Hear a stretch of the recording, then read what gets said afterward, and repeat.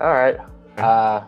I'm going to start off today by saying I am not in a great mental health place, honestly.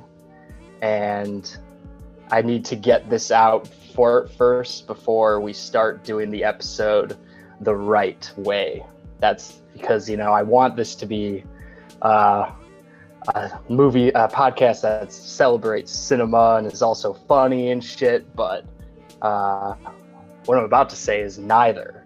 Yeah, I'm just like dealing with a lot at the moment. I think the mental. Oh, nice yerba mate. I'm on my second case. Nice. Yeah, I got Yeah, some I'm on. euphoria today. Yeah, I'm doing Revel Berry at the moment. Those are my two favorites. um, but anyways, what I was saying was, yeah, I think like the mental toll of being at home for this long is like getting to me, and I think um, I need to say out loud that I need to get out, because otherwise I'm not going to really do it. So this is kind of a therapeutic way of me to do that because, yeah, it's been a while and I think it's getting to me, and I've had this plan to leave for a while, and it's kind of getting to that time where I need to start, putting that plan in motion, but I'm kind of delaying it, because it's only on me, blah, blah, blah. And yeah, and I'm just still here and it doesn't really feel great. Yeah, it's time for me to move on. So I need to like talk about this in order for me to, take the next step. Yeah, pretty nice. much. So do you think you're moving in that direction? Like that you're Well, I would like to move in that direction after, going forward. I am currently not moving in that direction, considering I started my day watching The Terminal and, and, I'm still in this like mindset of like,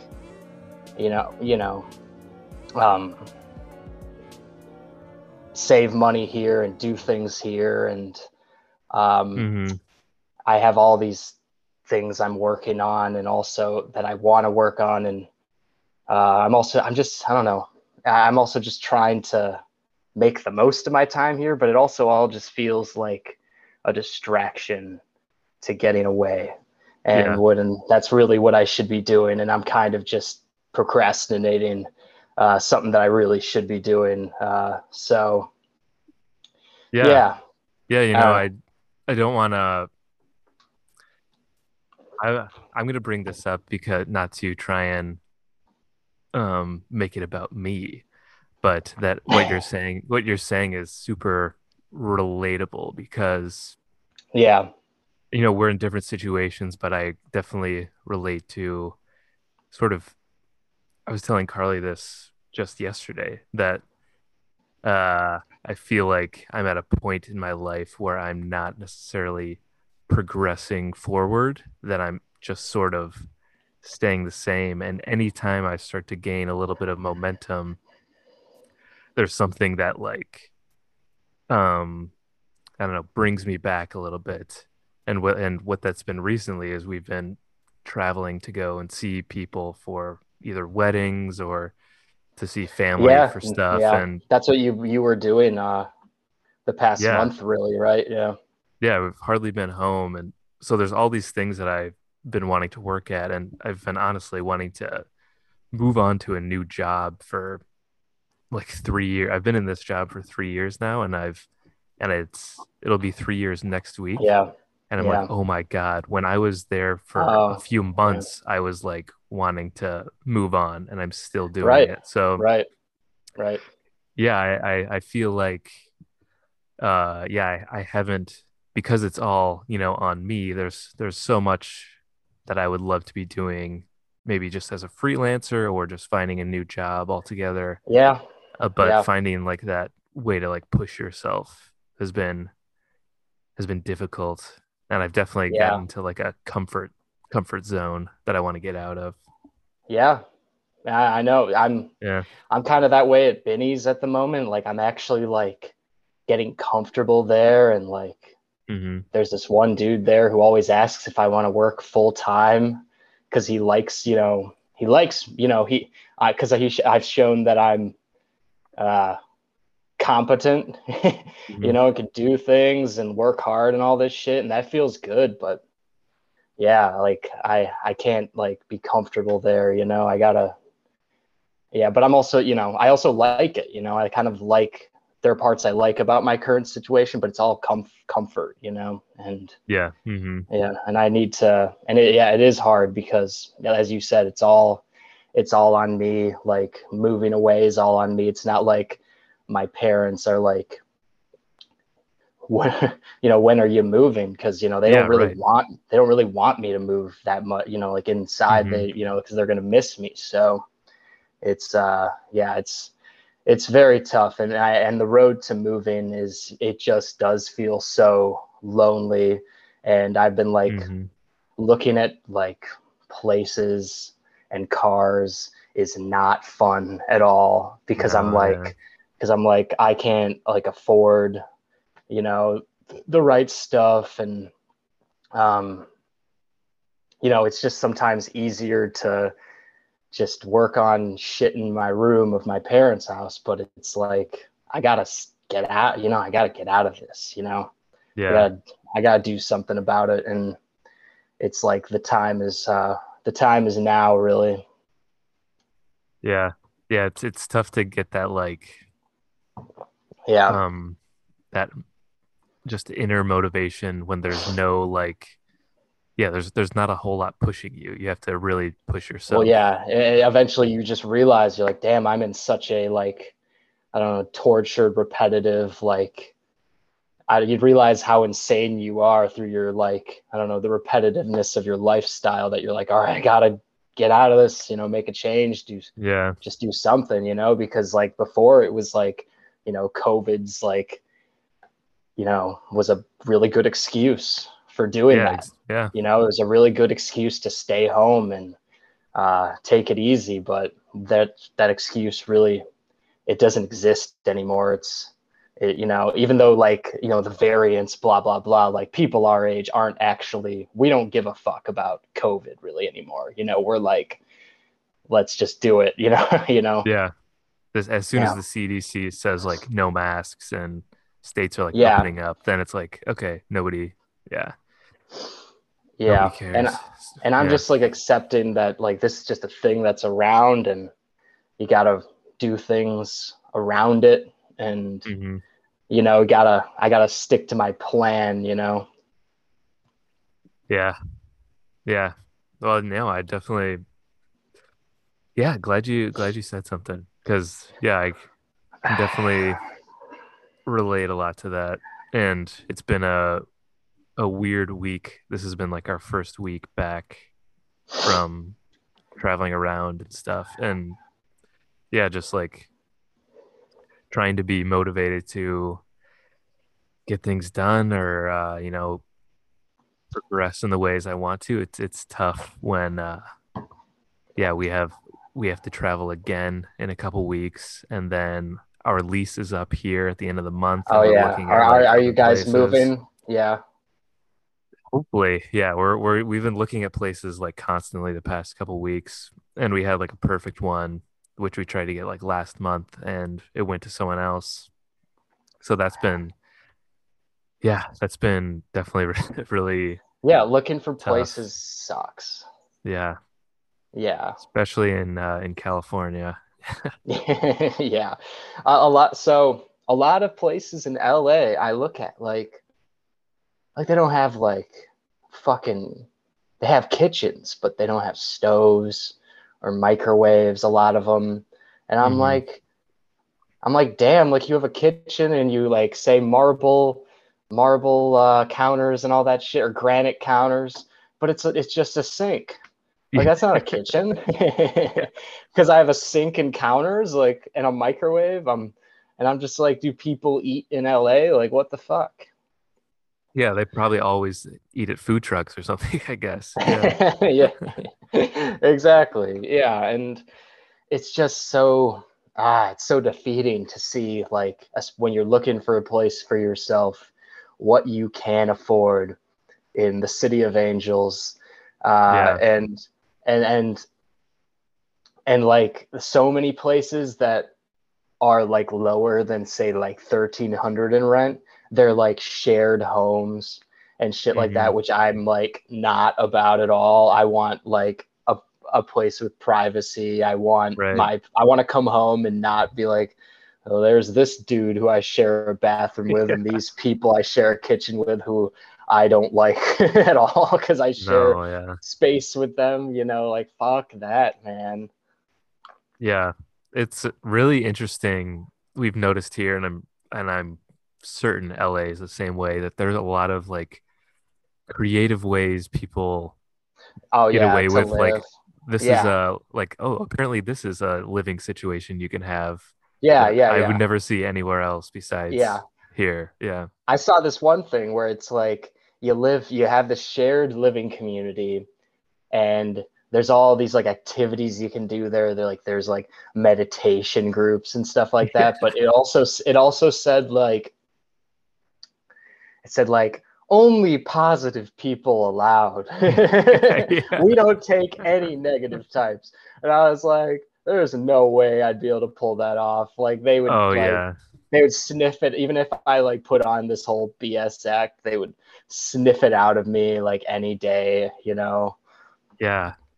That's interesting because one of Carly's coworkers actually lives in a town nearby us, and it's like he lives in this community that it has a security gate, and it's like all managed and owned by this one lady, and they have a meditation and Yeah. yoga area that's only for Uh, the residents, and all these like they're in all these little like shabby cabins that were just sort of like right. thrown together in the Well, mountains, and I and and I think what intrigued me about it is like it's a little cheaper too. yeah, I don't yeah. know about hers, Hmm. but the one I was looking at was a little cheaper. So there's like that um, Yeah. positive thing about it.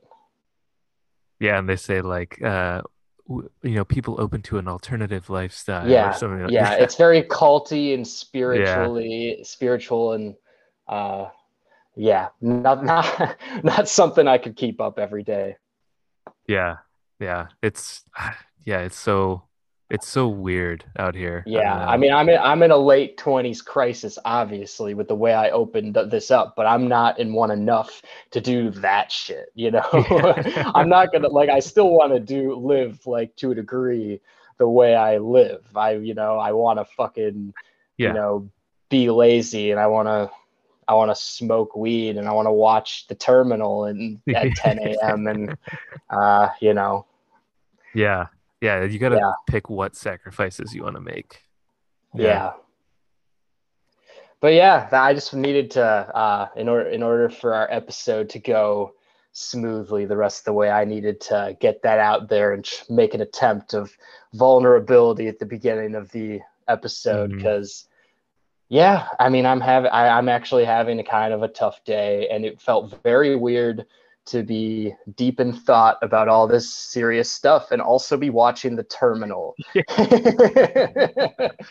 Oh if you know my what I God. mean, it was Yeah. real like that, like those two things together. And all of a sudden, some stupid scene from The Terminal would be happening. Like Catherine Zeta-Jones would be like, "You've been living in Terminal 67?" And I'm like, Don't is you have to she? catch a flight? Yeah, yeah. Is Yeah. she a fucking idiot? Like, man, I wrote. So I actually like took some notes for this podcast because, Oh wow. uh, like I have things written down just of what I want to say, and Hmm. like under The Terminal, I wrote, "What the fuck is Catherine Zeta-Jones's deal?"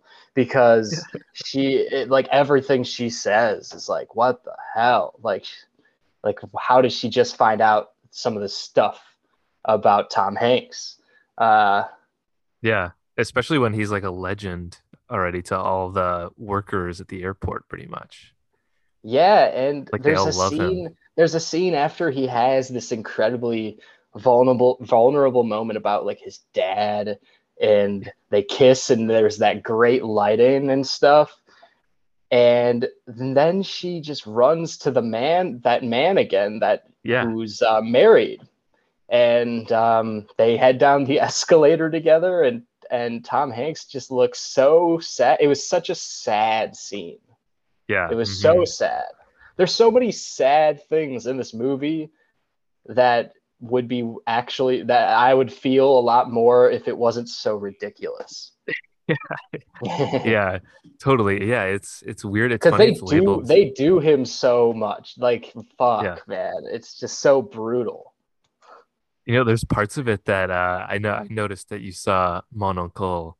So I know Yeah, I did. you'll understand. There's parts of this movie that I felt like it was super tragic and then also kind of like a Jacques Tati film where Tom Hanks is like trying to pull off this like physical comedy of this, silent guy in in a world that he just doesn't Yeah, understand. there is a lot of silent comedy of him walking into the female restroom accident, like just yeah, him just messing up in this airport because like in the wrong place in the wrong time always because he shouldn't be in the airport. Oh man, I really half-assed watching this morning. Yeah, Yeah. I I was trying to get some work done and I had it on and it just oh man, yeah, it's I don't know. I liked it a lot less than I thought I would because the last time I'd seen this was when it was in the theaters, in 2004 or whatever. Hmm. Um, and yeah, it's just so odd and it felt like such a slog and that it was like never really getting anywhere for me. And then to find out that like the big reason he wants to go to New York is just to get an autograph of some jazz musician and then he's gonna go home. I just I just I don't know the Yeah, whole like the whole father story trying to get the autograph. It didn't really strike me as that important. And maybe that right, sounds terrible, but right. yeah. I think we should end with this movie. I think we should Okay. stop now and end with it.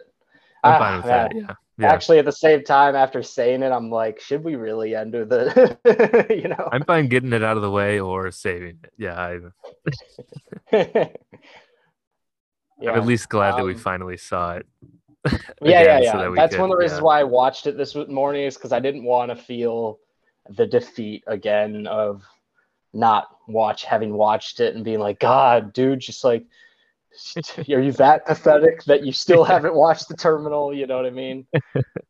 Yeah, I mean, do you wanna come back to this? We can Well, circle yeah, back. let's come back to it. Let's see. Maybe Yeah. because I don't have a lot to say about it right now, but maybe if we talk about everything else and then end with that, I'll have Yeah. a lot to say, or maybe I won't. Maybe I'll have more to say once I finish this yerba mate. Who knows? Either way, it's The Terminal, so it's not a big fucking deal. Yeah. We've put it off Yeah. for this long. We can put it off even longer. Do you have anything to report about your trips? Hmm, not really. All I right. mean, yeah, I don't know. I feel like I've spent as much time in airport terminals as Victor Navorsky in the past month. So I was gonna say, yeah, you have to have some relation to that. yeah, I don't know. I just feel like exhausted. And yeah, I don't know. That ties into another movie that we both watched yesterday, Oh, okay. actually. But yeah. Yeah, yeah. That's pretty much it. Just tired. Yeah, I'm tired all the time now, and Yeah. I went one place. I didn't travel as much as you, and I think you went to more places. So what were the places you went to again? So at first I went to Iowa for my one of my roommates in Okay, college, his wedding, and then from there went to Illinois, was in Moline okay, for a little bit, and then went to Fort Worth, Texas for another wedding that I was in. And then from there I came home here for a week, or not even a week, and then went to Missouri to the Ozarks, Branson, to see my grandparents, aunts, uncles, cousins, That's a lot. parents. Because where I visited was Midland, Michigan, which is a place, one of the most random, like, that's a random place Never to even heard visit. of it. Yeah. Exactly. Yeah. And I think it's the same movie wise. I think it's the same Midland, Michigan in the movie Cheaper by the Dozen with Steve Martin. Oh, wow. On Maybe. location. What a deep, yeah, what a deep, yeah, deep cut. You gotta be a certain type of person to be like, oh, nice, Yeah. Did to you check actually out the give a house that they lived in? Yeah. right. And I'm just assuming it is because I'm pretty sure, like my brother and I went and we said, oh, there's like a Michigan license plate. I'm pretty sure they have like a Michigan license plate and it's a small town and they live on a farm. So this must be the Midland, Michigan. Um, yeah, as Steve Martin's kid says at the beginning, my whole life is in Midland. Uh, Yeah. but Need I to went rewatch. mainly to, yeah, I know that's probably one I've seen a lot more than you. Because I've seen it a ton. Um, but I went there to visit my cousin, and it was just like it was fun because I got to see him. But it's like when I was there, I was like, wow, what a weird place to visit, Hmm. because it's very small town, like nothing, it's all controlled by this one company called like Dow, which my cousin actually works for. And so the only reason why there's anything there is because of this company like called Dow Chemical. And so This like is starting to sound an awful lot like Springfield, like The yeah, it Simpsons. is. Yeah. Yeah, it's like Dow is like we were joking when we were there that like Dow is like the Mr. Burns of the town. So when you go down this like like my cousin was like giving us a tour of it and he was like, "Oh yeah, so this one road we has all this stuff on it now for us to do because it's because of Dow." And we went to this sushi restaurant and it's under this very new looking building, and the building on it says like Dow. And then when we were driving on the other side of the town, we see all this just factory shit. And like there's this forest preserve that we went to, and I think it's like named after Dow. So yeah, I really did not like that part of Wow. it. But also, I don't know if I All met hail my cousin. Dow. My cousin also, like, he lives there because he works for Dow, and like that's the job he got right after college. So yeah, and like if anyone who's listening saw that like post I did on the Cinnabums page Instagram account with like those criterions hanging on the wall, that is like my cousin Brendan's like criterion like collection. He like made Oh, that, which nice. I thought, yeah, he like hung them up on the wall in like a cool layout. And Yeah, that was cool. yeah, and it's a good shout out because I know he like listens to the podcast. So uh much appreciate Brendan. Yeah. And Shout out yeah, because Brendan. Yeah. when he pulled up We should his all aspire to Spotify, have that yeah, Criterion wall like right, him. Yeah. fucking cool. It said it Yeah. took him like hours to do I believe like it. because he had to do it perfectly so they don't fall over. Yeah. And I remember we took one off to like watch Dazed and Confused or something like that, and I was just worried of like everything falling off the wall. um Yeah. but yeah, pretty fucking cool. And when you pull up this guy's Spotify account, the Cinnabums is shows as like recently listened. And I'm like, how about that? Hey. All right. Yeah.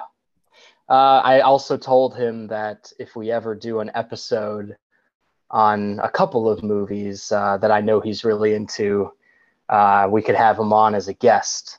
Yeah, for Um, sure. he's really into the movie Accepted. We were watching it one night, and he was laughing his ass off. So if we ever do one on that, I would like to have him on as a guest.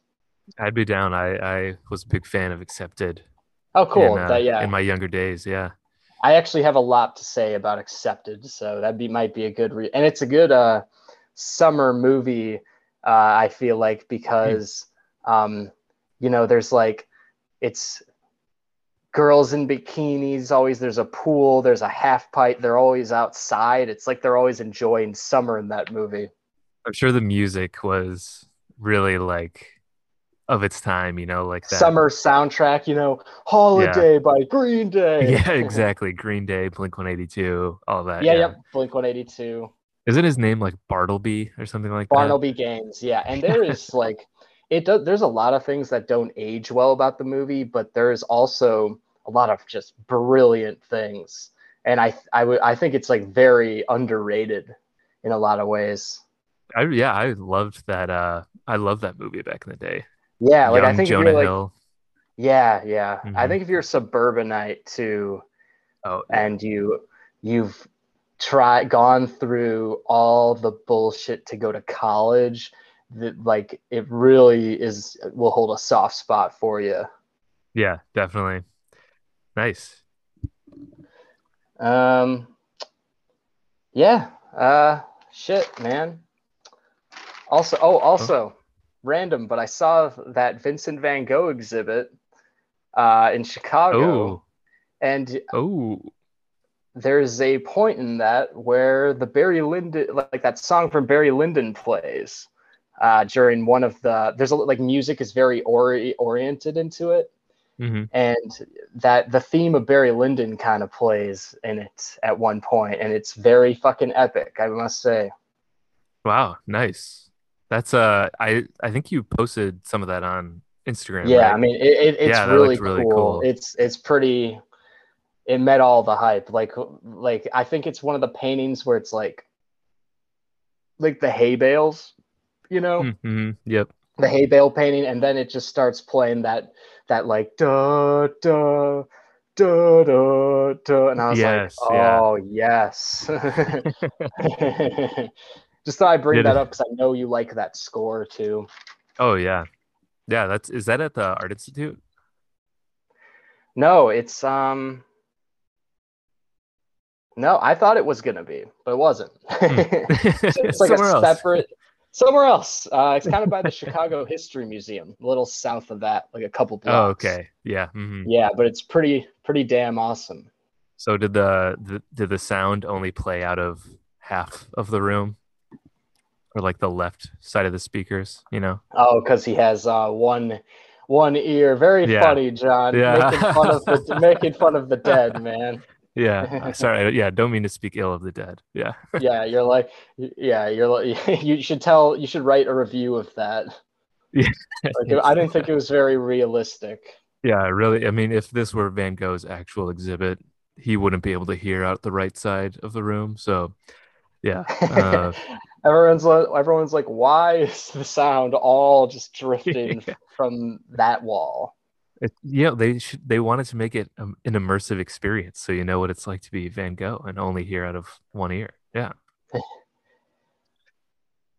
Anyway, All right, before we get I'll into save that. movies, yeah, save that bid for for later. Before we get into movies, John, I also have been watching The Office. Oh, I almost choked. That was so funny. And I thought I'd bring that Wow. up because I've had a great time doing it over the past month. Um, I think like I just like got into my brother and sister were watching like late season 2, Mm, and I just got hooked into it. And yeah. um, we kind of started like becoming really close friends because of that show. And Hmm. like I think we stopped we don't watch as much because we have watched it a lot, but there was like a big gap where I wasn't watching it for a Yeah. while. Yeah. And which is kind of a good thing because now I'm like rewatching it as an adult, so I relate to all these like adult problems, and it is still just so good. Yeah, it is. um and I just had such a good time. Like I watched like mid season 2 through season 4, and That's like peak for me. Yeah. yeah, it's peak. And like I've had a lot of moments where I've been, kind of not bashing the show, but I've been like, oh, it's so mainstream now. Now everyone likes it, and I'm like, so yeah, and I haven't held it as high esteemed as other shows that I really like because of that, but it really is like just like a genius show. Hmm. Uh, and I've there's so many brilliant episodes that I can bring up, and I just love watching Michael have an existential crisis in every single episode. And Yeah. I didn't really realize as in high school that that was really what was happening. And Yeah. that is one of the brilliant things of how fun, what is so funny about it is that it just keeps going. This guy just keeps going. And every episode, something else happens where he has another crisis and he shuts down the workday. And he's like, Ed Truck died and no one cared. And then he's like, I hit Meredith with my car. Maybe this office is cursed. And then he's like, maybe we need to have a fun run for rabies. And then it always just becomes about him. It always Yeah. starts at Hmm. it's like The Simpsons in a way where it starts somewhere and it goes somewhere you wouldn't guess. Yeah. But Yeah. it also kind of makes sense because it's really revolves around how insane Michael Scott is, just being in his 40s and having this um, midlife crisis constantly. Uh, Yeah. I still watch The Office every now and then. My parents got YouTube TV, so we've been using that a little bit. And if there's reruns on, a lot of times I'll watch it as like comfort food still. And the weird thing is the older I get, the more I find Michael relatable in a weird way. Is where I like, and I'm more like empathetic to him than when yeah, like we watched in yeah, high school. I think like, oh my God, like I used to think, oh, this guy's just like crazy, like he's insane. And now I'm really like listening to the things that the character says, and I'm like, I totally see how this guy got to this yeah, point in his life. yeah, He had nobody along the way to sort of bring him any self-awareness or to um yeah, to sort of yeah, like turn him around. And yeah, yeah, yeah, and it's like fascinating. the whole Michael and Jan relationship, how just insane it is from the beginning and toxic, and then how it builds up into the dinner party episode is just I get it now so much more, and just how real and funny it is, like Yeah. because yeah, from the beginning where they like sign that agreement and Jan clearly doesn't feel good about it, and Michael's like, I love this woman. She like shouts in front of David Wallace's house, like, I love this woman. And you're like, oh God. And then that like she's clearly unstable, and how wrong it is at the end of season 3 that they move in together, and you're just wondering what could be going on there. And eventually in the dinner party episode you see what is going on there, and you're like, fuck. And it's so hilarious and brilliant how that dinner party episode unfolds, and those two actors in it go to a different place in that Yeah. episode completely. Like I Yeah, remember I yeah, actually watched it a couple months ago and I was laughing so hard when uh yeah, when they're sitting around the living room and Jan um is like, "Oh, I guess I'm the devil." And like there's like the yeah. fireplace behind her. Oh yeah, It's like, yeah, "She is the yeah, yeah, yeah. devil." Oh yeah, that is a good point. The fireplace Yeah. is right behind her. Yeah, And it's and just like they're like laughing because of how ridiculous this is and yeah, yeah, just and insulting each other. Yeah, it's great. yeah. It's hard to pick what is the most uncomfortable moment of the dinner party, but that the devil part is definitely one of them. Yeah. Like when Jan dances, also the hunter's song is also one of the more uncomfortable parts. Yeah. Yeah. Um, and how they're kind of like they're just passive aggressively insulting each other the entire time. It Hmm. like, throwing shade because now they kind of have an audience. And yeah, oh man. When Michael's like, did you know candles are the fastest growing product? Like just all of a sudden, like how quickly he just dives into that. And it's like right after like the devil scene. He's like, Yeah. for you could be an investor in Serenity by Jan or Candles by Jan or whatever the hell it's called. Yeah. Yeah. I actually remember reading something that was just sort of talking about how Jim really is the main character in The Office because we pretty much observe he's like the one that breaks the fourth wall the most in a way, you Yeah, know. And him he's him or like Pam for sure. him and Pam pretty much. And it's like those scenes we are essentially, feeling like Jim in these scenarios. We're never, on Michael's side of it because we're always observing how weird and odd all these things are. And yeah, so Yeah, just yeah, observing Jim throughout all these is exactly how any normal person would react in these scenarios. And yeah. yeah. He's like I'm a he at least he's an artist. Oh, I'm a screenwriter. Yeah, yeah, He believes he's like a screenwriter, a comedian, a filmmaker. He yeah. he consider in the Goodbye Toby episode, he says that he's a song. Everyone knows what a songwriter I am, and Pam's like song parody writer.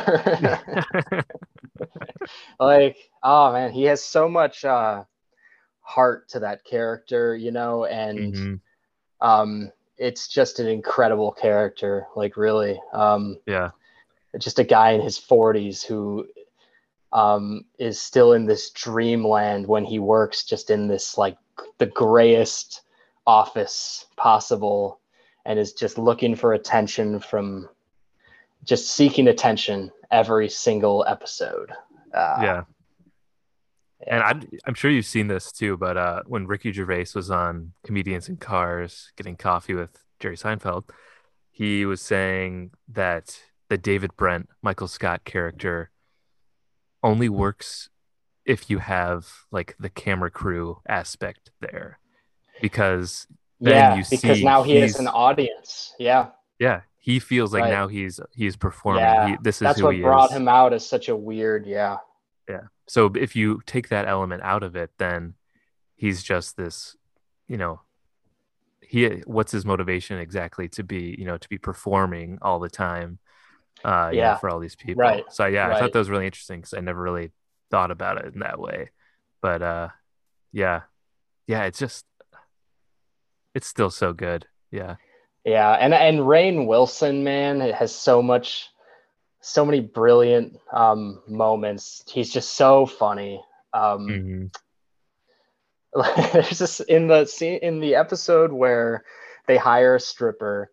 Um, Rainn Wilson goes like redhead or brunette, and it's kind of asking Jim to choose between Pam or Karen in this Hmm. scene, and Jim goes blonde because he's deflecting, Hmm. and Rainn Wilson says, "Do you have any blonde women?"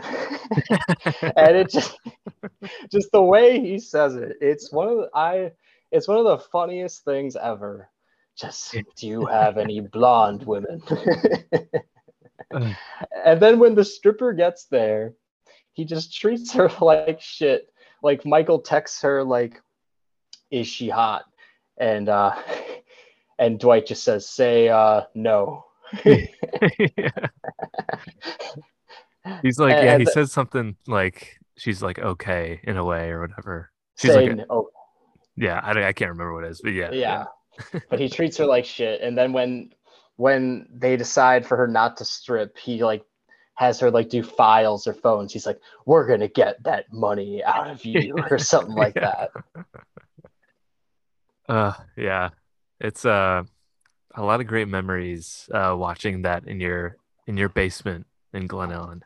Yeah. Yeah, and I'm just happy I rediscovered it at this time because I think Hmm. it'll be a show that will be, I don't know, help me get through life going forward a lot, because it really isn't just hilarious, but it's like comedy really based in like real human moments, that they, like dramatically it's very good too.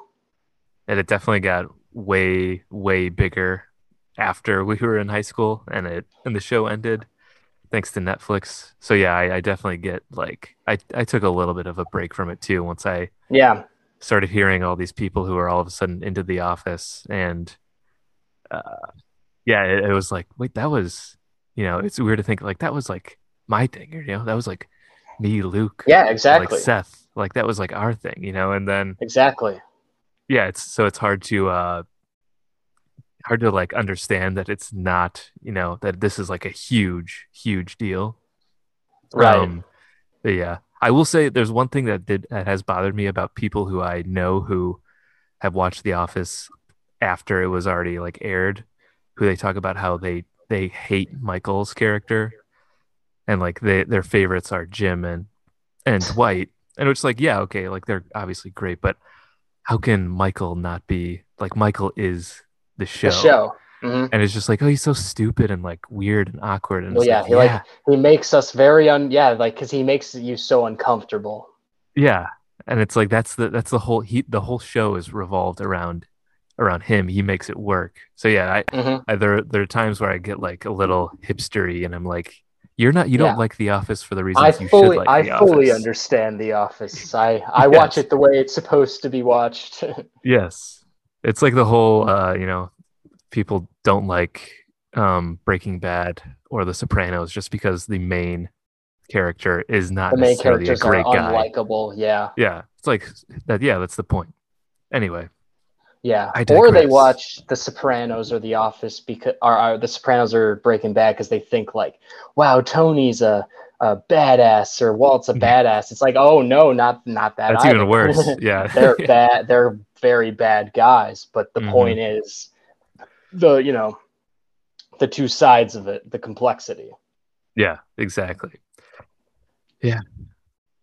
Oh, yeah. Yeah, because there's a scene where Michael go after the dinner party. Pam sets him up with her landlord, and Michael is so shitty to her landlord. And when it ends, he says it was like talking to the sweet old lady on the bus. Yeah.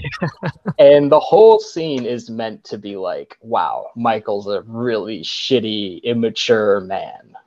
Yeah.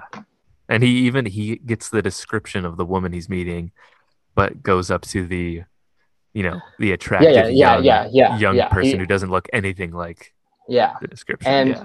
he's very superficial, he's very shitty, and Mhm. he almost, I think he like pays for it when it takes him to get so long to get together with Holly. Like I think Yeah. that's like just in a way a karma thing, like he has to learn to appreciate what's like he really deserves. Yeah. Yeah. It really is all about him sort of figuring figuring life out at the end of the Yeah. day. Yeah. Oh yeah. Yeah, we could definitely talk about The Office for Yeah, I was gonna suggest forever. us Yeah. like doing, I don't know, a best episode series because there's so many that I could really dive deep into a Hmm. lot. But I just thought I'd bring it up for the sake of this Yeah. episode. Yeah, no, I'm never gonna say no to talking about The Office. So Yeah, yeah. Well, let's get into some shoot. films, John. Let's transition into motion pictures. How about the documentary Saturday Night by the Oh currently yeah. canceled the currently canceled James Franco.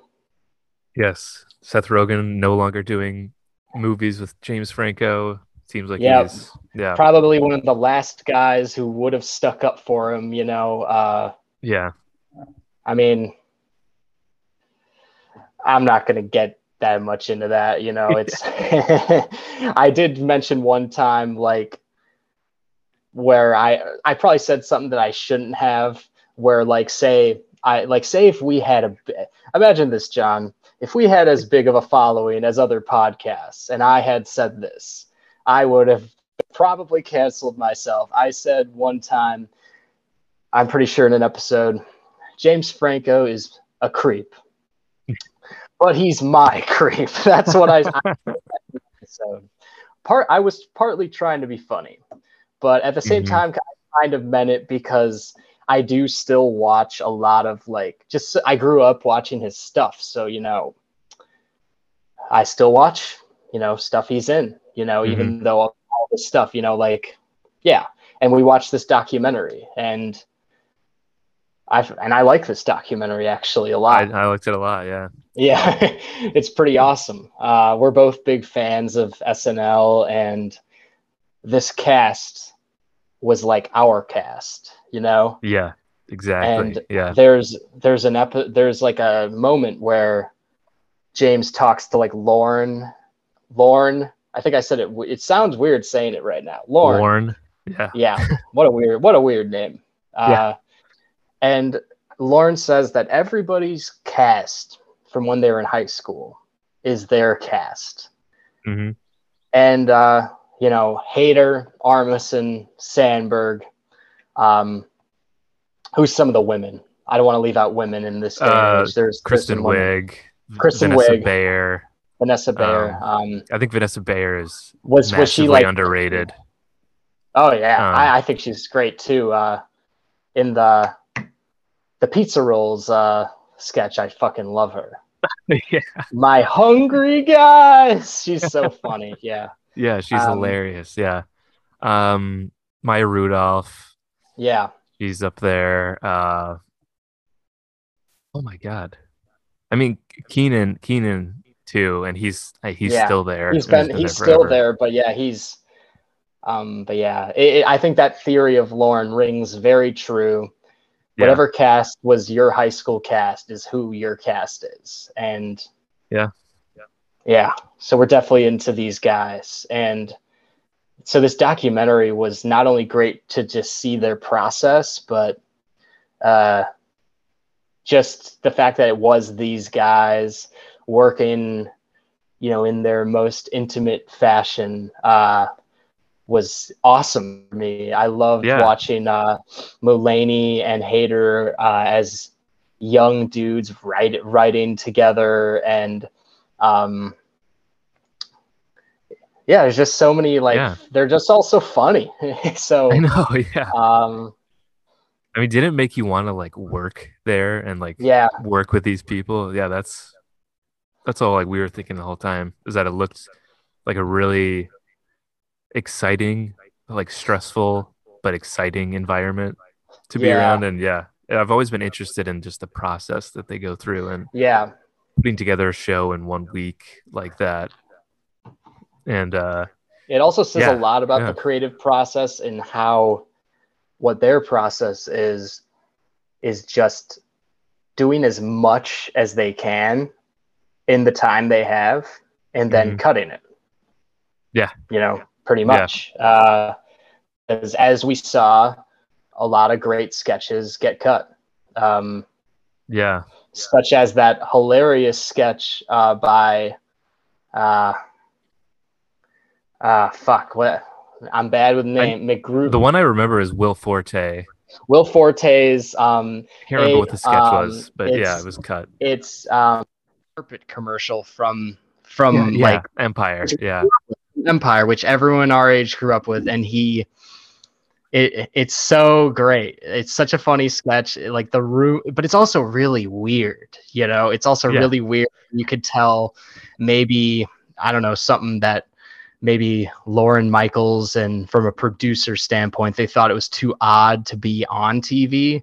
Mm-hmm. But in the room, Bill Hader and was dying from it because it's That was so hilarious. funny. Yeah. It's hilarious because how Will Forte commits to it, and he's like, again, Yeah. again, like how it just reaches. It's such a Will Forte sketch, and yeah, it's Yes, like only yeah, him could pull it off. And yeah, it's just like it was. I remember in the pitch meeting or whatever, it's pretty quiet. Like not many people are laughing very much. And then as he just keeps going yeah. nonstop, then yeah, Bill Hader just losing it. It's so funny the how Well, just at like first I was like, "What is this?" And then I I oh get yeah, me too. No, yeah, eventually you get it though, yeah, as I'm like, okay, this is like a Family Guy thing where he keeps reading it or something like that. It's about the repetition, but then it becomes this really like fucked up thing of like Forte like torturing Malkovich as he keeps saying it. And just the fact that it is like this legendary actor like breaking down as Forte becomes this like insane, like he's playing like an insane I don't know, like corporate audition manager or whatever, casting hmm manager. It's just I think it's a brilliant sketch that got cut. yeah, yeah. And I thought it was interesting too to see like I think Bobby Moynihan, it was like his first season Yeah, during that, and just to see like he was on SNL for a long time and it seemed like such a natural, but then to see him as like a newcomer, clearly like nervous and a little yeah, uncomfortable, like trying to fit into this group, that right. was really interesting. And then him being a part of one of my favorite Bill Hader uh sketches on SNL is the Vinny Vidici. And yeah, it Yeah, was I loved being able to see um, that process. yeah. Uh, well, who's that one cast member who she said she's like intimidated when like they were doing that table read of the Vinny Vidice sketch? Oh yeah. There's just this one female cast member where it just kind of shows how competitive the SNL kind of process is because there are so many comedians in the room. Yeah. I think it might And have been Casey Wilson. possibly, yeah. And then Yeah. she kind of bombs like an impression in the room, and Yeah. it's like very embarrassing because it's clearly everyone's like, "What is she doing?" hmm Um, but yeah, I'm ashamed to say that the Vinny Vidice sketch was foreign to me until I saw this Oh, documentary. Um, and when I did, and they started like, reading it in the room, I was like, what is that? And like, oh my God, it's so great. And then I went on the rabbit hole of watching all of them on yeah. YouTube, and Seth it's so great. Rogen is a great one. Yeah. Everyone, yeah, I think De Niro's on there, Yeah. Yeah. and it's just one of those where the repetition of them doing it over and over again, it just gets funnier and funnier. It's like, he said that you speak Italian. And they're like, no. And Fred Armisen's always there with the spaghetti. Yeah. And they're just yelling at each other. He's like, It's Italiano, Italiano. All yeah, it's Fred just Armisen does in it is just like he's on the side with like a headset, yeah. just going like, Italiano, he's the Italiano. And that's it. And that's all he does. But he is so essential to the sketch and so Oh yeah. great in it. And Will Forte is there just eating spaghetti, Right. not And no speaking lines. Yeah. yeah, and then Bobby Moynihan comes. He's like, oh, and he's like drinking wine and smoking a cigarette. It's like, oh, It's so funny. Yeah. And it just Bill Hader's like he's just this over the top Italian character, and then him yeah, doing a perfect John Malkovich impression yeah. in the And middle of that is so there's funny. all these jokes about him being like this crazy womanizer too. Like, Yeah. I have sex with it. I don't know, something like that. Like, Yeah. just like some uncomfortable moments of him having sex with all these, like every woman or something like that. Mhm. Yeah, and I think that's what something in the end what makes Bobby Moynihan cry when he's like sitting in his lap. I can't remember, but um something along those lines. Yeah. And to make him stop crying, yeah, they light a cigarette in his mouth. Yeah. Yeah, that's you sound exactly like this. Wait, Oh no, yeah, I yeah, don't. yeah, Yeah. yeah, yeah, yeah. This is You exactly what talk. you sound like. Yeah. No, Oh I don't. man. Yeah, Yep. that's really good. So good. And yeah, I thought Franco uh did as good of a job as he could have with that documentary, Yeah. not with all the other things he's done in the Yeah, I know. past He 10 definitely could have done years. better in other things. Yeah, but Yeah, but this documentary alone, I think, is pretty solid. yeah. Yeah, I had no idea about it until it was just a recommended video on YouTube for me and just watched it and then never stopped it. But yeah, I was always interested in like I never knew that that was exactly something that I would love to see is just the process of a week at SNL of what they yeah, what they do to put that Yeah, together. yeah. Yeah. And at the end, Malkovich, he kind of goes like, "Thank you for everyone. This is like the best job in show business," and Yeah. it ends so perfectly and makes you miss the old SNL because Yeah.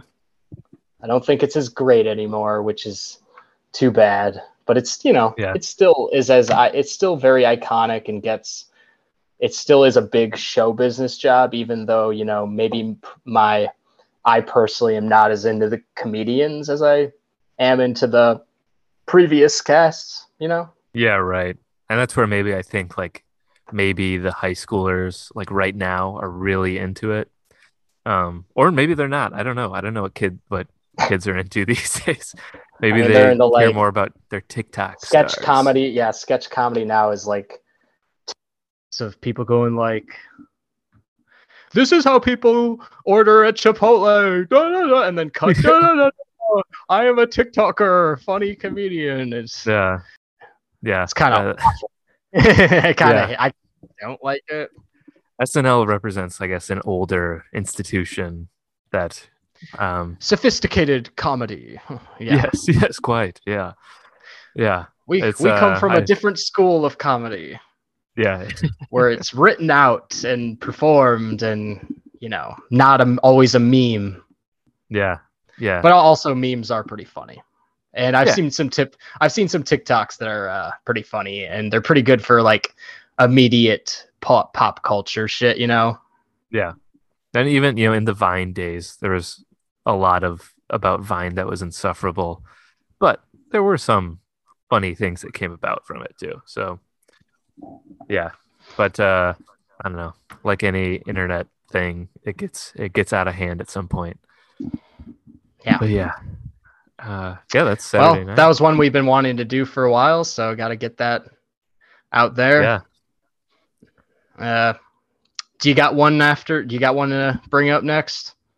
Yeah, I can bring up Sure, another hope you one. do because sure because it's a movie bender, so we should have Yeah. more. Oh yeah. I mean, we haven't done this in so long that I definitely have Yeah, plenty. I actually have a big, kind of a big list. Yeah. You know, I might you know what? Okay, I'll go with this. I was gonna say I'm gonna knock out like three altogether right now All right. because they all relate. So I may do that. But yeah, so I got the Criterion Channel again because I saw that um poster for the neo noir collection that was gonna be added, and I was like, that I need to see that. So I went real hard in July at knocking out the Criterion Neo Noir collection. And first one out of that I watched was The Long Goodbye, which I know you've Which I've seen, seen. Yeah. the The Robert Altman. Altman fever dream noir, neo noir. Yeah. Yes. And based on I believe it's based on a Raymond Chandler book. Um which Mm. I also noticed that you posted The Big I own Sleep. the big sleep. Yes, and that's Yeah. one of I don't read a ton of fiction books, but that is one that I've read in the past couple years, which got me more interested in Raymond Chandler, I guess. And um, yeah, I thought about reading this book before I watched the movie, but I just wanted to catch the movie. But yeah, liked it a lot. It's this classic Hollywood noir, but with that 70s like feel to it too. And Yeah. Elliot Gould is just really cool. Like yeah, Elliot Gould. It's cool to see him back in the day as this cool private eye. Um, and yeah, it just I don't have too much else to say about it, especially because it's been a while since I watched it. But um, Yeah. yeah, really It's one of those enjoyable where like movie. you're not supposed to be able to follow like the big sleep, like Inherent Vice, and Hmm. it's purposefully hard to follow. And um so one of those like good, fun, cool, like fever dream type of lost noir movies. But also like different in its own way since it's an Altman and it's 70s and all that. And yeah, I don't have. I remember I texted you. I was like, I'm gonna try to like watch as much like watch things that you watch, so I had something to like bring up. But like, I didn't get to everything, so Hmm. that was not one of the ones I did. But yeah, it's definitely one I want to rewatch because it's a pretty cool movie. Yeah, It's definitely up there for like a 70s thing and an Altman thing, and yeah. yeah, definitely. Yeah, and I'll knock out these two quick too because they're just also in that collection. But The American Friend, the Vim Vendors movie, really loved this. Um, yeah, it's a Dennis Hopper That's and a Bruno dark one. Ganz are both really great. It's really dark, and Yeah. Yeah. I love just the aspect of like this normal, seemingly like normal guy being put into this type of really intense situation, and yeah, I really loved this movie. And this again, it's like a lot of these neo noirs, like it feels slower in a way, but it like perfectly paced at the same time, Hmm. and Yeah. um yeah, The American Friend, really like that. um and then the last one is Manhunter, the Michael Mann, um Hannibal Lecter, um cat and mouse thriller movie. And another one really great on the Criterion channel, has Michael Mann style. And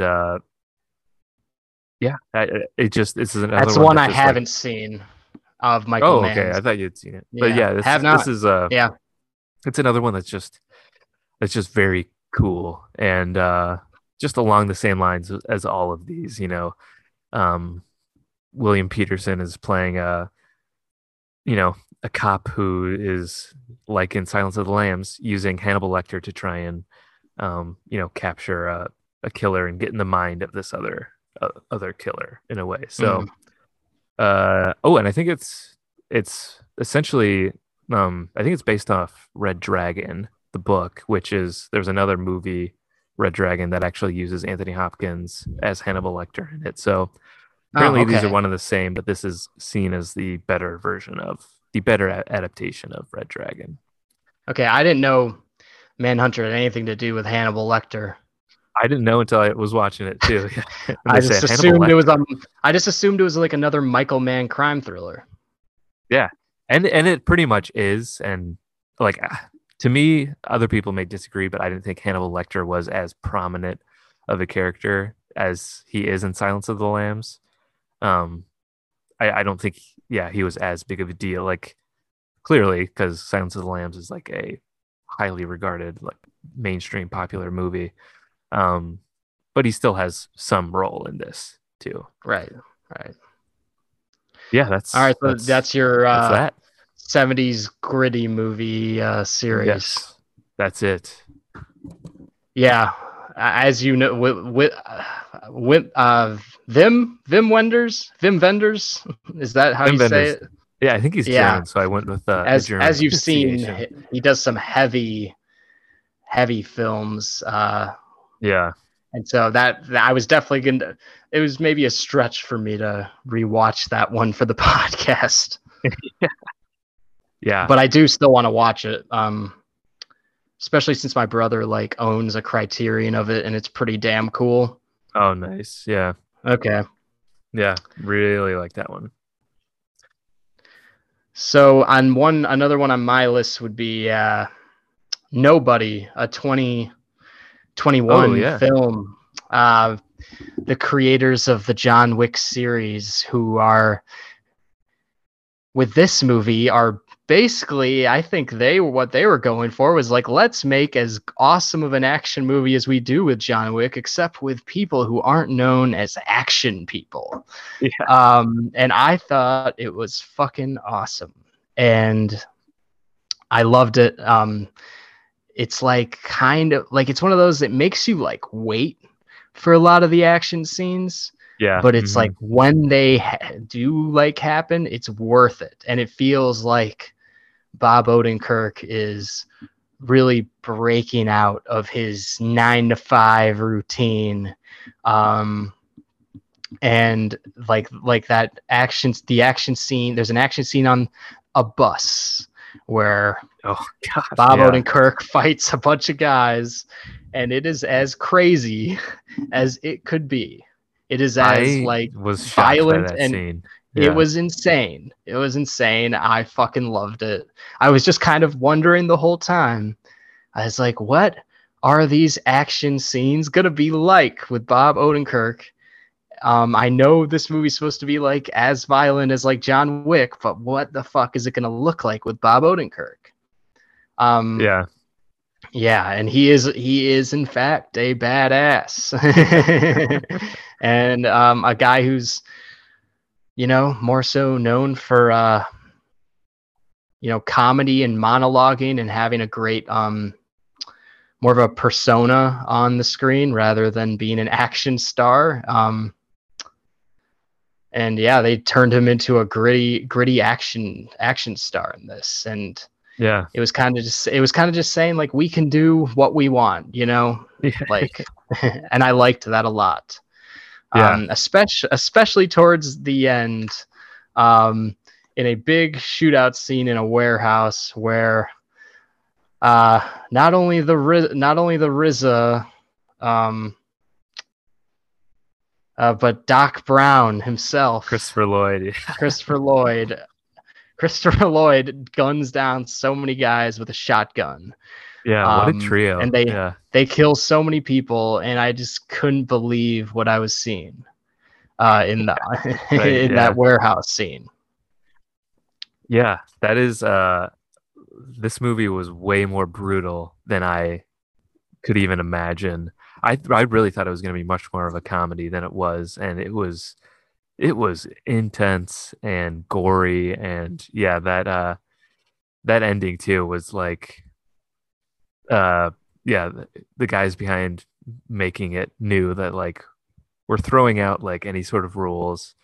We're just going to make this crazy action sequence with three random guys that are all amazing in their own right. Yeah, And and not known for action at all. no, yeah.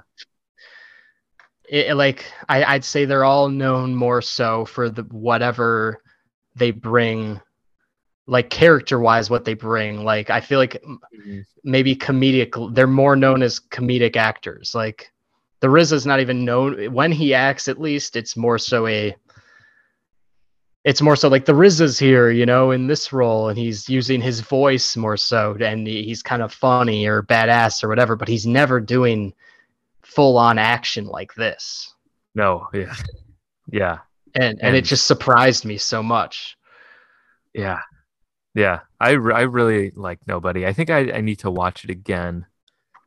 Um Now that like my expectations have been I don't know, my expectations of it have changed obviously now that I've seen it. Because I don't know how much I loved it right away because I couldn't quite get into it right away, but then as it went along, I was really getting into it. So I think I need to watch it again. But yeah, Yeah, I uh, was very biased because I five starred on Letterbox, and mm.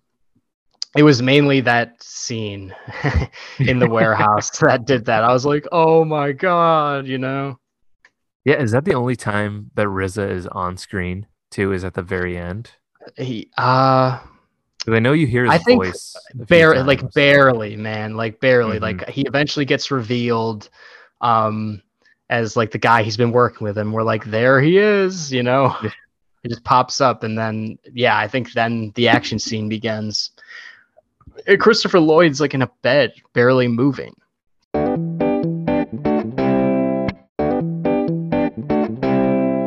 Well, sounds Some of good. these movies I might skip to because like since this is like kind of an emotional podcast, I don't want to talk about Dude, Where's My Car? You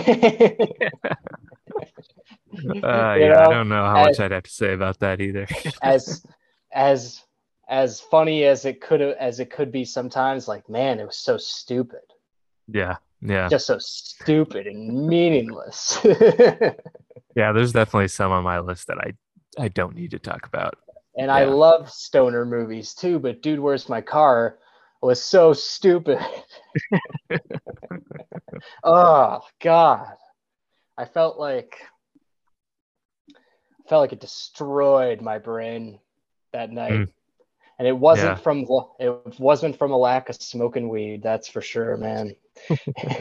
As high as I was still like, what the fuck am I can't get watching? into it. Yeah, Yeah, yeah. I don't We'll even bring remember up where we left off. shit, man. Nobody, right? Oh yeah, nobody. Yeah. So I watched a film from the 90s. It's directed by Steve Buscemi, called Trees Lounge. It came out in like Ah. 93, and it kind of takes place at this bar called Trees Lounge, like a typical like dive bar where a bunch of people hang out at. And it kind of just follows Steve Buscemi as like one of those just guys who doesn't have anything going for him, and that's kind of what it is. And he's he's a mess. He's a struggle. Like he drinks at this bar all the time. Spends way too much time there. Uh, Unemployed. I think it's like a former mechanic, but is let go, and he's just like delaying trying to get a job at another auto shop. And it happens to have just like a shit ton of people in it. Like, and it's also like an indie. It's like an indie movie, so it just allows everyone to Mm. really act in it, and it feels very unscripted as well. So here, let me read out some people in the Yes. cast.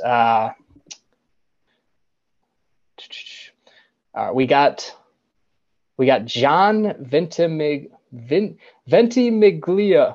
Jesus Christ, that was a butchering. But he plays Artie in I The have to look him up. Sopranos. He plays Artie in The Oh, Artie Sopranos. Bucco.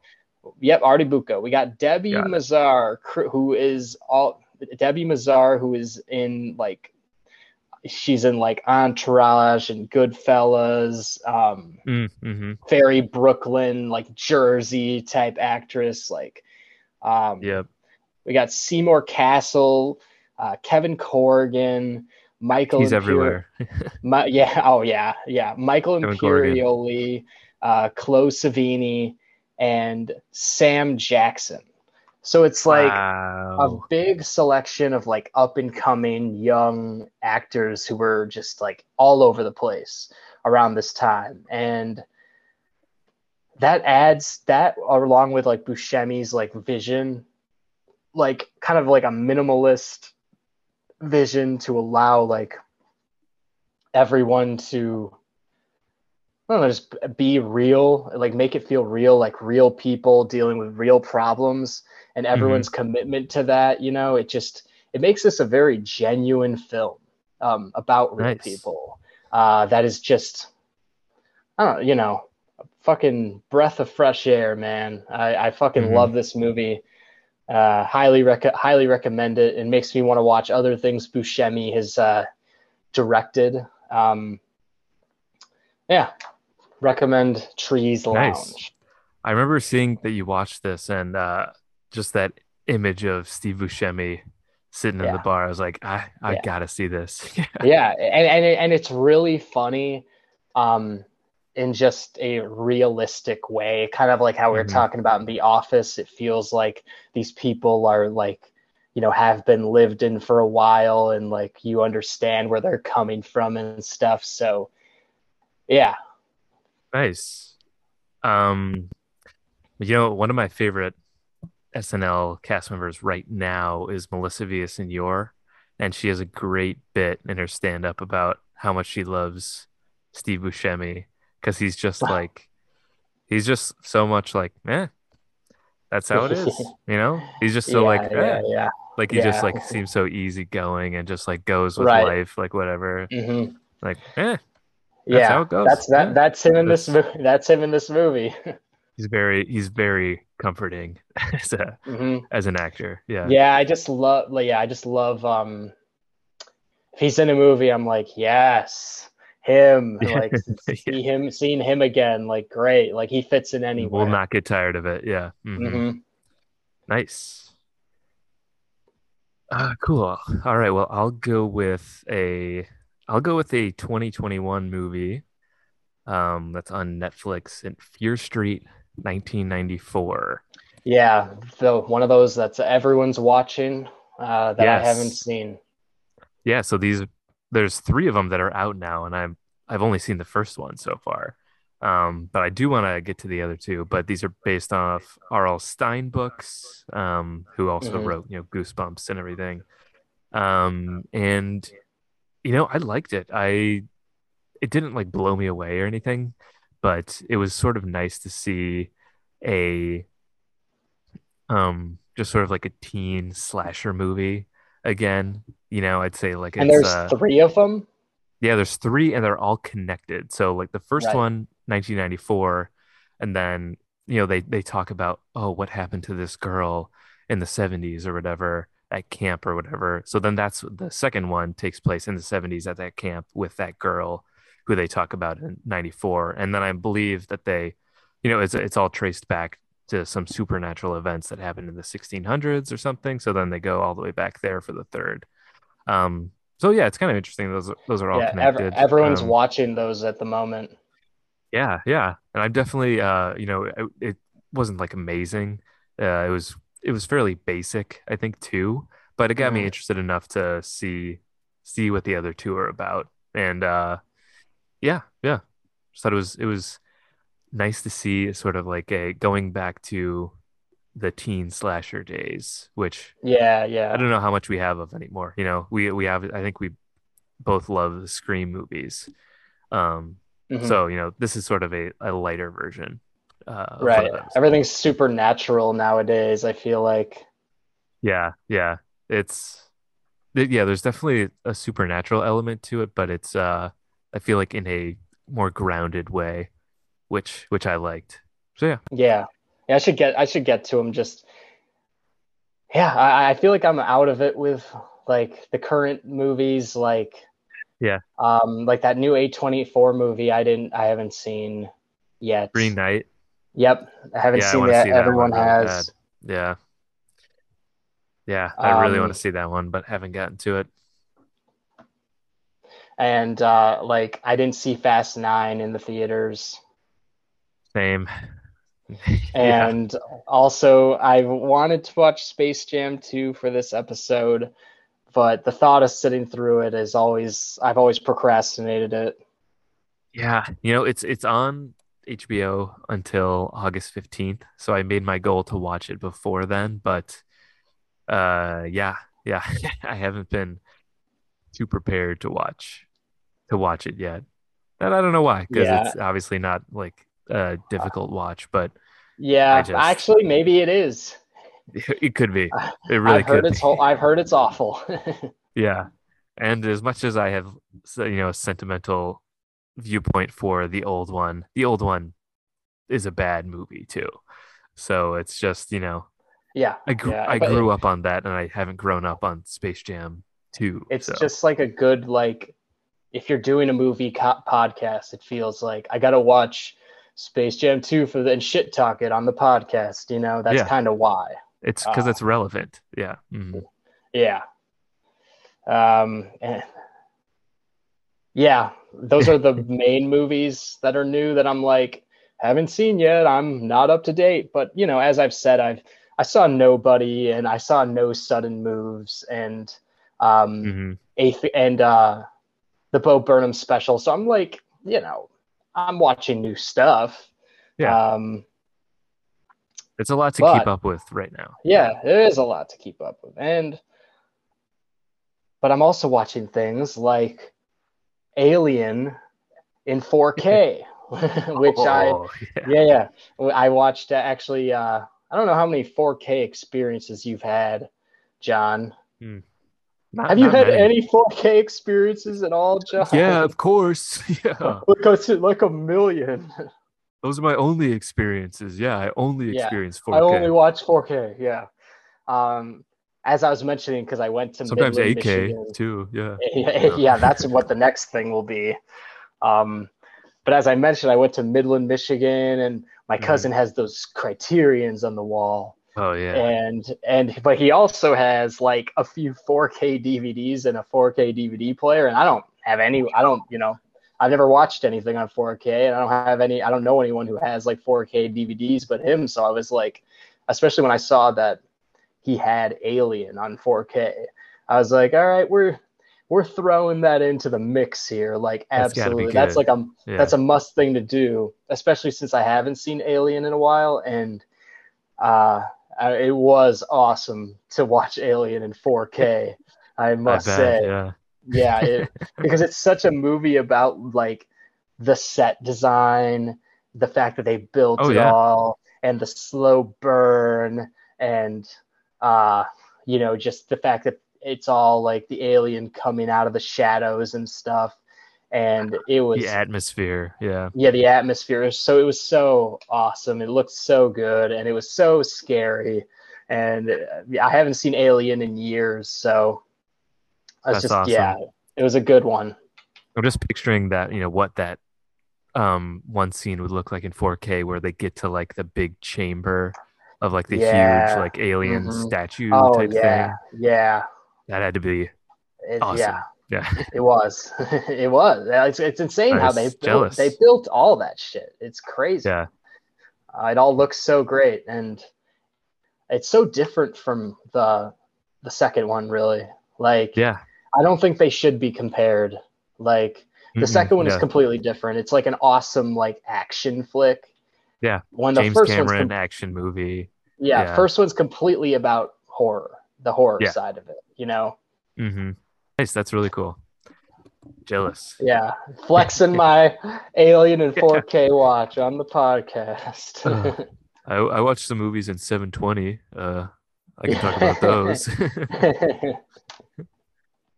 Uh, yeah, okay, well, let's see. All right, since we brought up Green Knight, I'll bring up this one that I watched a couple days ago, which is I didn't realize this until I was in the middle of watching, but the guy who directed this movie also directed Green Knight. So maybe this is a good introduction for The me Witch, to him. right? Or the Ghost Story, not the Witch, the No, Ghost Story. Ghost Story, yep. Yeah, So yeah, I watched a Ghost Story, which I watched it late at night. I was sort of in the mood for a horror movie and thought, wow, this looks really weird and different, and realized it's not yeah, really a horror movie. But yeah. That's what. Whenever I look at it, I like the cover definitely looks like a horror movie, but then when you read the description, it's like it's isn't it like a more of a love story or something, yeah, or oh like a man, this it's a really heavy, moving movie. And yeah, it's yeah, about has like a husband and wife, love aspect to it, and it has to do a lot with like your place and like yeah. It's like a letting go horror of the setting. past. Yeah, yeah. So still have to basically, get to it. yeah, it's I loved it, and it watched it at a perfect time because the movie starts out with a couple, the Casey Affleck and Rooney Mara, arguing about moving out of this place that they're in, and they're touring other places to live, which is the exact situation that I am currently in, Right, right. where Yeah, we've been talking a lot about where we're gonna live, and I'm partial to like open to just staying where we are because of sentimental reasons, and also just the aspect of moving stresses me out. And right. um, so along these lines, Casey Affleck. I don't know. I think I said Casey Affleck. For some reason, I feel like I said Jake Gyllenhaal, but it's Casey Affleck. He gets in a car accident and dies, and from then on, he is a ghost. It was just a ghost. He's not like some CGI ghost guy. He's just under a sheet, pretty much, with the eye holes cut out, and it's him observing his wife grieving, losing her husband, as well as just sort of the change that goes on in her life while he's stuck inside this house. And it is has a lot to do with just sort of, yeah, hanging on to things, not being able to let go and moving on. And you see his, from his perspective, you see his wife grieving and then moving on, which is incredibly difficult for him to see. And then, new people move into the house. And yeah, I don't want to give away too much else because it's really like, uh, there's hardly any dialogue in it except for this one Mm, scene where new people have moved into the house and they're having a party, and this one guy who he's just one of those guys who he knows everything. In his mind, he knows everything, and he is basically explaining the themes of the movie to these people at the party. And at first, it's like completely like you can't stand this guy, he's insufferable. And then as he keeps going, he's like, oh my God, yeah, this is really hitting home to what this is all about. And it was so obvious, but in like a really good way. mm. Um, and yeah, and the So it rest of the sounds movie, there's really, incredibly deep. yes, it'll sit with you for sure. And I don't want to say too much else because it's definitely one to just experience. But Yeah. yeah, It's a really loved it. well-regarded movie, man. I think everyone who's seen it thinks it's like a masterpiece. So Yeah, definitely I something I got didn't to know. get on. Yeah. I didn't really know too much about it until I watched it, and yeah, it seems like everyone really regards it pretty well. So yeah, I would really recommend it. All right. Let's talk about The War Room by D.A. Pennebaker since we Oh both yeah, watched that. yeah, That was cool. yeah. Cool doc. Another It was another good D.A. Pennebaker yeah. doc from back in the day. Yeah, I really can't believe how much they had access to. I know, right? For like a Yeah, political like thing, like with all and the scandal. I was reading that yeah, especially with that going on with Clinton. Yeah, Yeah. and I was reading that he attempted to do this with the same thing with a few of the other candidates as well, but the Clinton campaign was the only one that agreed to do it, Oh, really? That wow. which I thought was interesting. Yeah, and Yeah. I'm glad they did because it was a really unique look into that campaign and just a political campaign in general. And yeah, just to see the trajectory of James Carville and George Stephanopoulos, like, Yeah. I mean, James Carville as like a man is like wow. yeah, Just he's yeah. such a great focus for this Right. documentary. He's He's such a an great interesting character to guy. use. Oh, Yeah, for sure. And when like they win the race, I don't know. It's almost like you never think about it, but when like it's like you're in the locker room of yeah, yeah, who won the Super Bowl or something like that, and you really feel in that moment at the end that they have been working towards this the whole time. yeah, Yeah, yeah. yeah, And I think this could have easily been a bit boring or not interesting, but because of like characters like him in it, like becomes infinitely more interesting to me. Um, yeah, and it's kind of it's neat to see that side of it because you really don't have a lot of time with Clinton himself. It's all, the people working in the Yeah, background that you'd it's never like see. brief moments where he gets off like stage or something like that. Then you like follow him with, Yeah. and he talks to people on the um, of the team, and I'm still kind of like, I can't believe they have access to just this. You know what I Yeah. mean? Yeah. That's what I love about a lot of these DA Pennebaker stuff, that it's all stuff that you don't really see, but is It's almost very, yeah, very more intimate interesting. access. Yeah. Yeah. Like with the Bob Dylan documentary, it's like all the stuff that happens during the tour besides his actual performance is almost more interesting than his actual performance, and Oh yeah, yeah, yeah, for yeah, sure. yeah, that's what I got out of this too. Yeah, and I thought it was going to be something that was like all about scandal, but it really just ended up being about like the people in this team, in the campaign team, that like, and how hard they work and their camaraderie and all that stuff, and about and about James Carville, and like Hmm. his speech at the end is pretty triumphant as well when they win, and Yeah, yeah, yeah. he's quite a guy. Do you want to talk about Roadrunner at all? Yeah, yeah. I saw that last night at the Music Box. It was my Music Box Nice. return, First time and back since the pandemic. yeah, I know it's way too long, Nice. way Yeah. too long. But and I don't. I think I told you this. I just started like watching like Anthony Bourdain content like this year, Mm, like wow. this Yeah. summer. But I I immediately got like really into it. I feel like Like I he's someone me you would really like. Yeah. yeah, yeah, yeah, like Parts Unknown. I was immediately like, oh shit, this is incredible, Yeah. groundbreaking, like automatically. And uh, yeah, Yeah. this was a well, much needed documentary, especially since I've been watching Parts Unknown all the time. Yeah.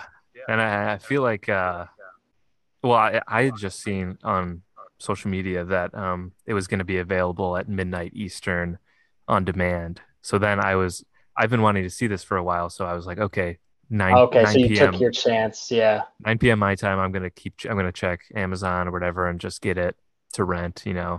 Um and I struggle with like personal stories about like I was talking about The Office, how I felt like that was like our thing and this isn't other people's things.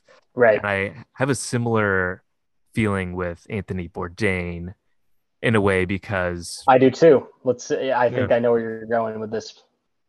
Well, because and this is the reason I'm gonna say what I'm gonna say is that maybe there's someone else out there, including you, who could relate to some of this too. Not to just, I don't want to talk about myself too much, but I see like the year 2011 was a big like turning point in my life. And that is when I first got into Anthony Bourdain and his work. And Hmm. it was a time when just in like the year before a friend of mine had died, and that was the first time that Yeah. I realized like the that life ends. That I really Hmm. realized that like, oh, I've had grandparents die, but never like a peer of mine. And that's when I first realized like that's when I first started to like become self-aware and understand more about like how life ends at some point and become more like realize how real everything is. And this same time, I went to Tanzania trip, and that was the first time I got to like experience people who are not just like poor, but really, really in tough situations in the world, way different from my cushy suburban life. And this just got me interested in like traveling in general and experiencing new things. And I was also becoming more, aware of just mental health type Yeah. the mental health aspect in life. And that's when I discovered Anthony Bourdain, No Reservations, and really started to get into that because of him and the things he would talk about. And sort of like his skepticism about life. I started to become more cynical about life things and religion that had, religion had been more important in my upbringing, and I was realizing how much I just had a disconnect with it. And so it was a big like growth period of my like childhood. I started to get into Radiohead. It's like one of those things, and Yeah. yeah, so like Anthony Bourdain throughout like, the end of high school through college and then my adult life, I've always like followed along his all the shows that he's done on Travel Channel and CNN and, Hmm. read his books, and he's sort of been like the one like celebrity type person that I've really latched onto. And in a way, like like there are people like Gary V or other like entrepreneurs that people really get into for like inspiration. Um, for me, it was always him because he was sort of the cynical, authentic, real guy that I sort of wish that I was more of after, coming from a very uh, Protestant, cushy, suburban, straight edge life. And so yeah, that I don't know. That's my story. I don't know if anyone else has Yeah. like No, a I mean, connection you with clearly have a Anthony Bourdain like longer that. Anthony Bourdain journey than me, but I totally get why you went down that path. Yeah. Yeah. And there's a C- point c- where David Chang says like it was almost never about food. It was about, Tony. And that's where I thought about too. I was interested in the travel aspect of it and of course like yeah. food, but really the Yeah. reason I was attached to him was because of him and, you Right. know, yeah, Yeah. And I think, his yeah, I story. like Yeah. how the documentary opens, like where it sheds light on more about him as a writer, Hmm. because I like his show is so much about like his shows are so much about his voice, Hmm. and the dark side, how he has like he shows the dark side of every place. He Yeah. doesn't run away from it. He yeah, he doesn't show any. Yeah, he's completely honest about every place that Exactly. Yeah. he goes to. And yeah, when people say things like how could he been depressed when he ate all that food, I think is like a really ridiculous thing, because Yeah. I think you're just missing so much about who he was. Like, Yeah. yeah, You're not listening I think to what he's talking about, and like he's not just this like fucking hero for people because he travels around and eats food, and that's what you want to be doing instead of working. That's like such a small, like, um yeah, like very yeah. shallow side to yeah, view of like who he was, I think.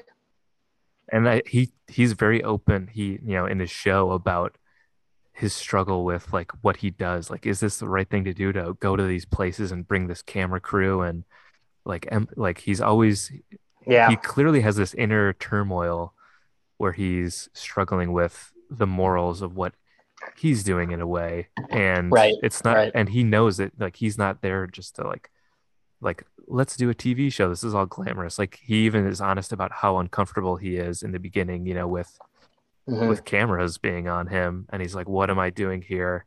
And I think his way to sort of cope with that was that um he was so into cinema and movies that he saw it as Yeah. an art Yeah. form, that like, Hmm. okay, let's make this like an Antonioni movie, or let's, Yeah. so I think that was his way of like making it like art and like meaningful rather than, Hmm. yeah, rather than just, being like a travel guide. Yeah. Yeah. Yeah. Yeah, Yeah. yeah, it was really great. And I've seen the episode in Koreatown where that one artist, I forget his name, David Cho. yeah, David Cho, Yeah. who really you could tell took his death hard. And Hmm. so it was really crazy just to see him really reacting to his death, especially because I remember that episode was specifically really good, Yeah. in the Koreatown one where they like go to that place called like Sizzler in LA, which I Sizzler. want to go Yeah. to now. Yeah, Yeah. wait, yeah, it was immediately on my list. I was like, I gotta go to Sizzler now. Gotta go to that buffet. Yeah. Yeah, Yeah. yeah, And yeah, well, Uh, he's not overhyped or anything. Like he's quite a man, and he really deserves all the like praise and impact he is talked up about. You know? yeah. And I think because since he died, I still have been watching his shows all the time.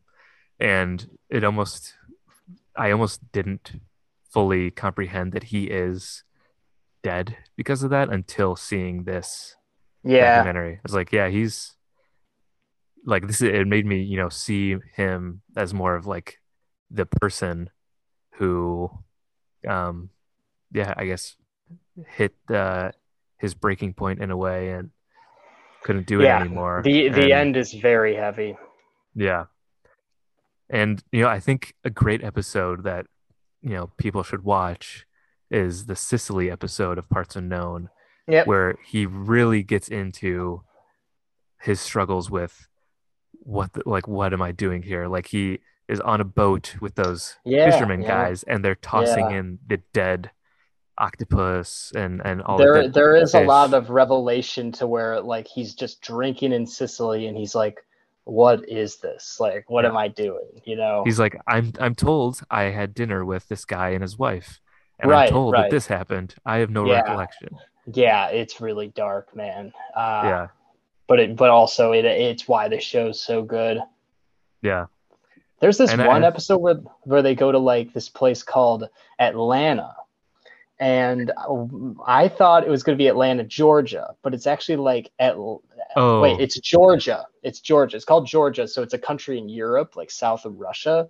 So I thought it was yeah. like Georgia, United States, but I turned it on. It's this European country in Georgia where they just drink so much. Um, Yeah. He's with, I like think, his where Russian friend who they always yeah, have like and he was like, vodka. what is the deal here? Is there any way not to drink all the time? And there's like a scene where they're drinking wine, and it's like this religious experience where they go like, all right, to world peace, and then they just like take a toast to world peace, and they drink a lot. I'm just like, holy shit, this is crazy. Yeah.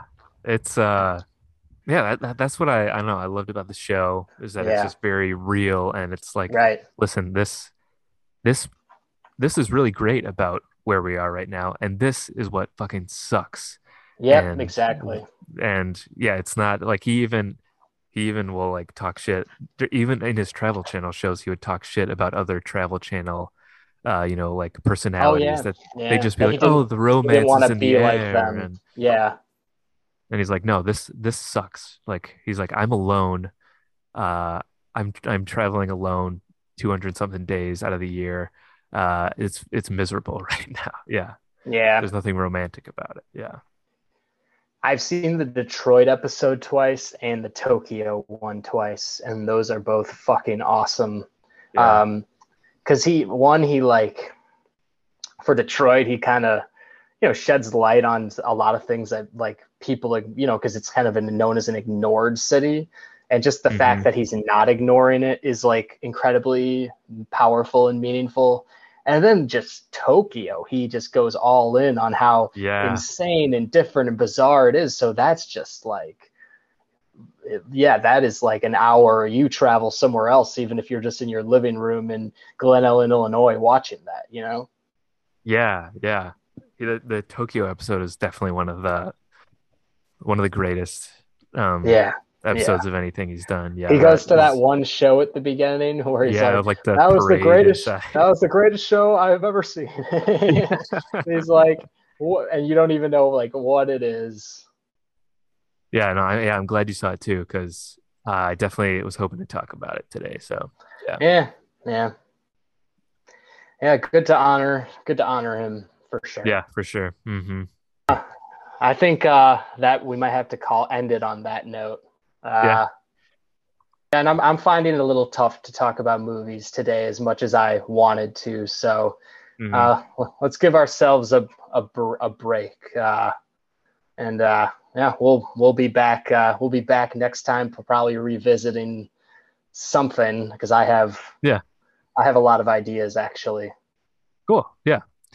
Yeah. I think I know we both seem a little movie fatigued, at least at least talking about them in a way at the moment. Yeah. Well, Yeah. it's not as it's a tough day to talk about movies. It seems so. Hmm. Yeah. Well, yeah, we'll end it there.